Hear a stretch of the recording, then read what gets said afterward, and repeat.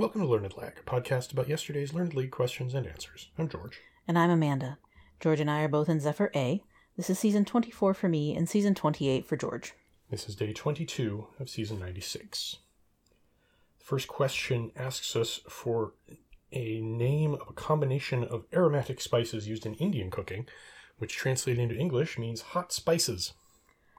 You know, I really couldn't think of anything else this could be besides garam masala, which I know a masala is like a melange of spices, and so I just assumed that these ones that are listed are definitely the types of spices that are in garam masala, because they're all kind of warming spices. They're,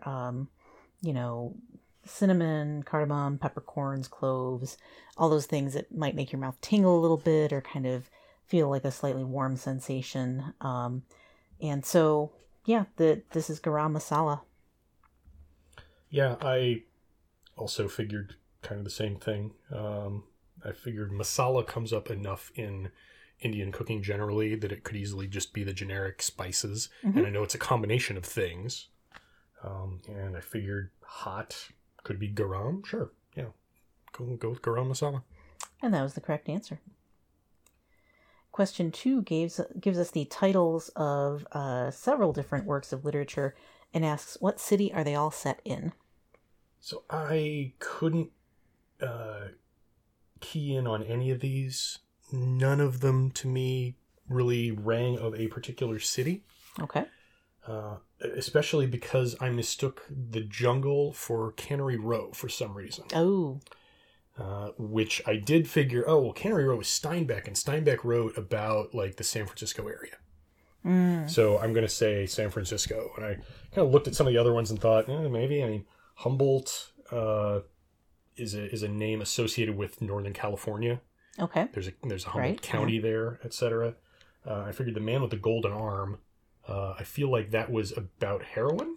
And it was like a noir thing. Back in the 40s and so, and a lot of the noir classics were set on the West Coast. Ah, yeah. In LA and the like, just because that was kind of a new place for this new genre. Okay. So I thought, yeah, okay, that could be there too.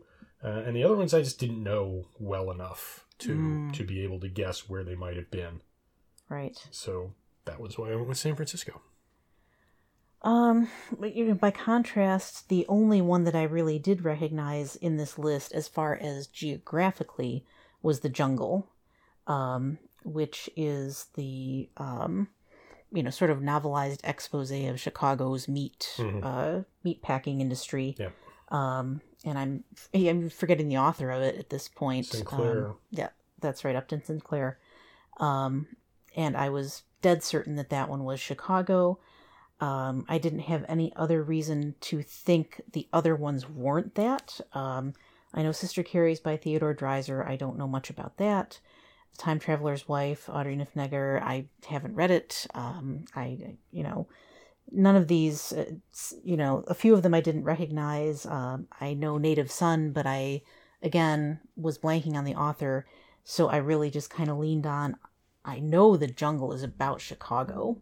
Like, just the most indelibly, I guess, about that industry. So that's what I put down. Mm-hmm.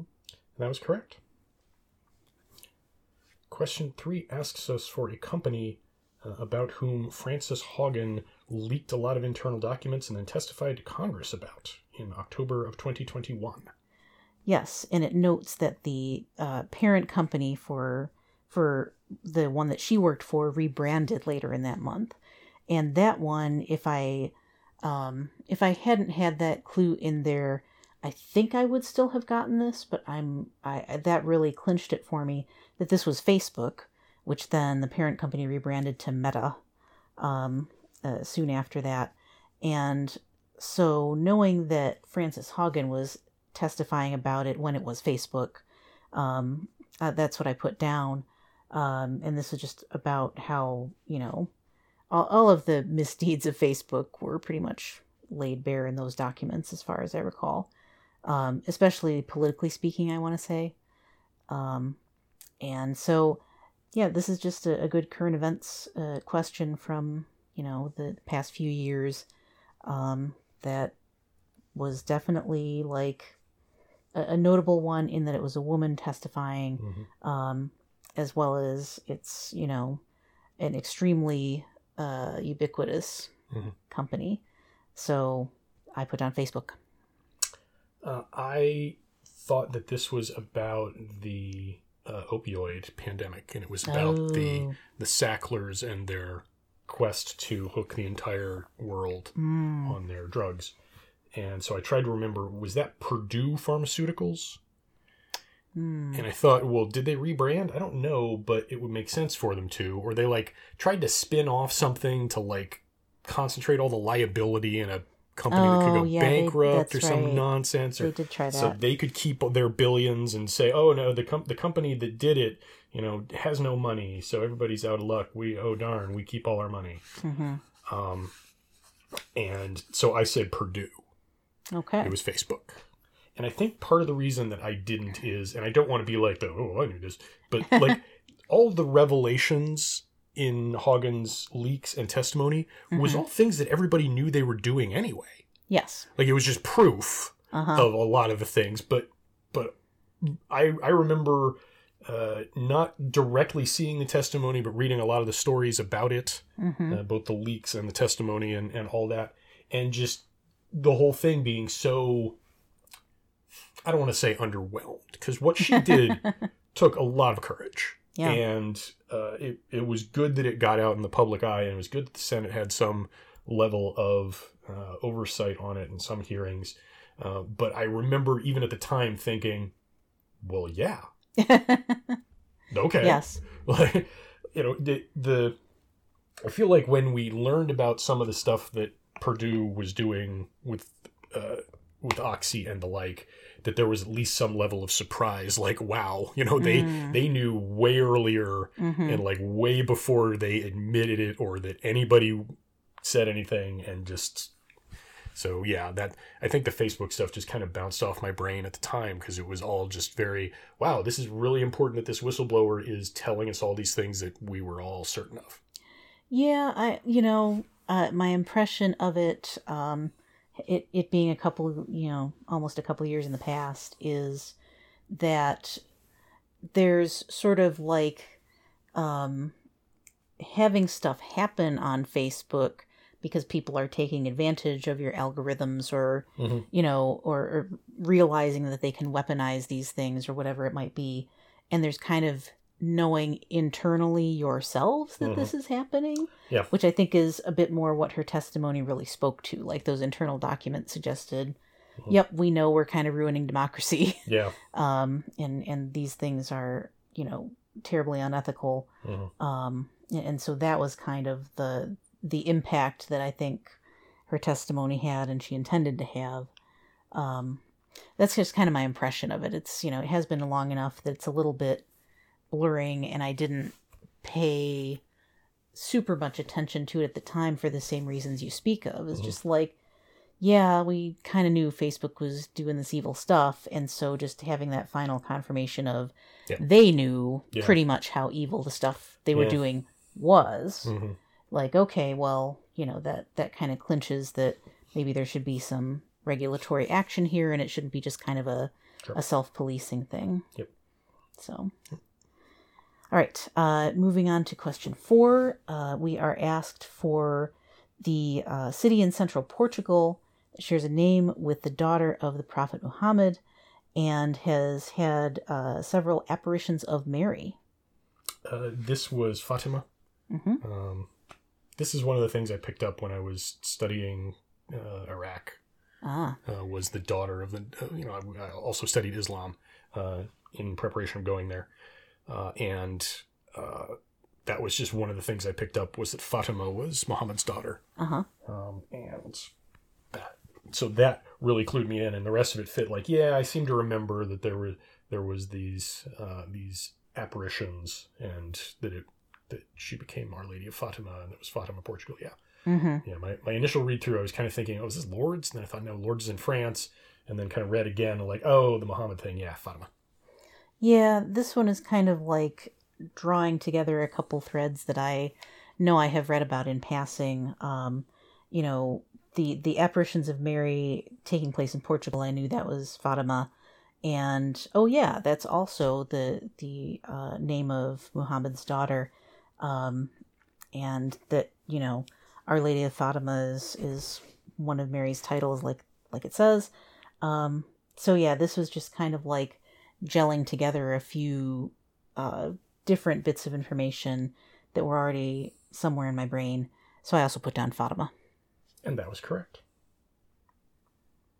Question 5 asks us what country, known to its natives as Druk-Yul, has been known as the Hidden Holy Land, the Lotus Garden of the Gods, and the Southern Valley of Medicinal Herbs. Yes, and it notes that Druk-Yul means the Kingdom of the Thunder Dragon, which turned out to be the key clue in this for me, because these the names used by other countries for this country kind of locates this for you in Central East Asia, I guess, in that area of Nepal, Tibet, Bhutan, you know, India, like the Himalayas, that kind of area. And so I went back and forth between, you know, I ruled out Tibet because that's, I think there would be some indication of it being a disputed area or whatever you want to call it. And I didn't think like that didn't quite fit the clues. So for a long time I was thinking it might be Nepal. You know, Lotus Garden of the Gods sounds like a very elevated place where you'd have, you know, you might have these, you know, lofty mountain peaks and so on. But they didn't quite sit with me. And the Kingdom of the Thunder Dragon, for whatever reason, made me think of Bhutan. And I couldn't totally place why. Like, I kind of searched around for, like, where do I know that, like, large species of lizards live or something like that. And that didn't quite lead anywhere. And so I was debating between Nepal and Bhutan, basically, based on the previous names. The Holy Land, Lotus Garden of the Gods, etc. That sounds like some place like Nepal where you have people where it's kind of secluded away from things. And what really struck me finally was that it was the native name is Kingdom. And I knew that Bhutan is a kingdom. I didn't think Nepal was. So based on that, that tipped me in favor, not super confidently, of Bhutan. I also kind of thought this, but couldn't get to the final step. I thought Nepal, and I thought, no, that doesn't quite work for all this. But the problem is, I have a mental block thing, sort of the fact version of prosopagnosia, that Brunei and Bhutan are the same thing in my brain, except I know that Brunei is on an island in southern Asia, so that's Bhutan, and clearly Bhutan does not fit these nicknames. Or because it's on an island in Asia. Frustrating. So yeah, so I had to go back to Nepal and figured, well, it's close enough. I don't like this answer, but I can't think of that other place. It's not Tibet. Because we've had a question about Tibet, and Thorsten was very careful to not call it a country. Right. So yeah, we'll go with Nepal. The correct answer is Bhutan. Yeah. Yep. Trixie. Finally, question 6 asks us to identify a town in Cornwall that was a popular 1880s resort destination and yet also associated with comic piracy. This one took me a few minutes, but it was my shower thought, because it was comic piracy. I know this has got to be a thing. I know that this is definitely a thing that I just can't think of what even kind of the reference is. I was thinking like the pirates in the Asterix comics. No, that's clearly not. I was in the shower and I was like, comic piracy? What the heck is the pirate? Oh, Pirates of Penzance. Okay. Is that a town in Cornwall as well? Well, that doesn't make any. I guess it could be. I don't know. It's been a long time since I've seen the Pirates of Penzance. I don't know what the reference is to. So, sure, yeah, it could be a town in Cornwall. And then the Contemporaneous and Contemporary Association was like, yeah, okay, 1880s. That was when Gilbert and Sullivan were working. So, sure, yeah. Well, I'll go with Penzance. I had much the same train of thought there. It took me a while to kind of convince myself that Gilbert and Sullivan, like, that was the right time period for them. Because for whatever reason, I put all musical theater, including comic, opera, operetta, whatever, into the 20th century and beyond. I don't know why that's, I can't picture it happening in the 19th century in some way. But it certainly makes sense that would be an appropriate time frame for them. I also had to kind of brush away the immediate thought about comic piracy as contemporary culture goes. Makes me think of My Flag Means Death, or Our Flag Means Death, excuse me. Okay. And yet I thought that's by people from, I think, New Zealand. Yeah. And so I didn't think that was probably set in Cornwall. That was based out of there. We haven't watched it. Yeah, I've heard good things about it, but it's not been on our roster of TV watching.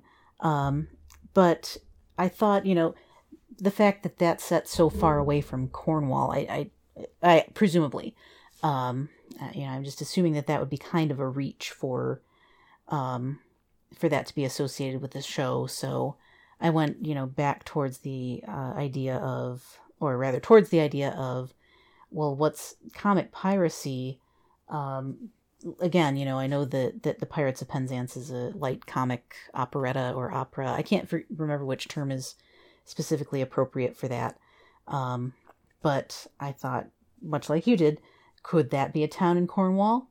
Sure, why not? That's otherwise, I don't think, has much of a claim to fame.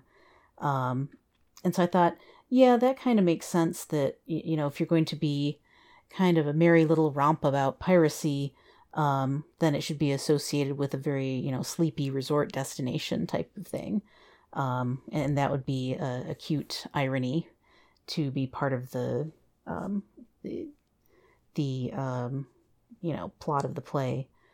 And so, yeah, I thought, Penzance, let's go with that. And that was correct. There's like 3 on the day. Yet another. That's and rough. You. I beered it for the third time in a row, you guys. Unprecedented. Yeah. I was very surprised to have just this run of luck with as far as knowing or wandering into the questions. So I don't know what to say. I guess maybe I'm fit for Arundel this season. So yeah, I don't think I've ever beered 3 times in a row before. No. I've definitely had 2 in a row, but that's been pretty rare. Yep. And so I think this makes me up to about a 6-pack of beers on the season. Or close to it. I haven't looked it up specifically. I know I had at least 2 others prior to this week. Yep, this is your 6th. Yeah, that's just beerception. I didn't know I'd ever get to that. I think that's probably my record for any season. And so that's always a great feeling going into the last few days coming up here. 3 more match days to go, and that might just keep me out of relegation, which would be quite the novelty. Yeah. And so that was exciting. And another day where I didn't really expect, I thought one of these could easily trip the wrong way, especially Bhutan or, Penzance or possibly even Chicago if I had misremembered something. But yeah, just kind of hitting a good spot, hitting a good stride with the questions lately. So it's nice to have that happen once in a while. Indeed. Well, that's it for today. Tune in tomorrow for more post-game analysis. And remember, don't forfeit. Don't cheat.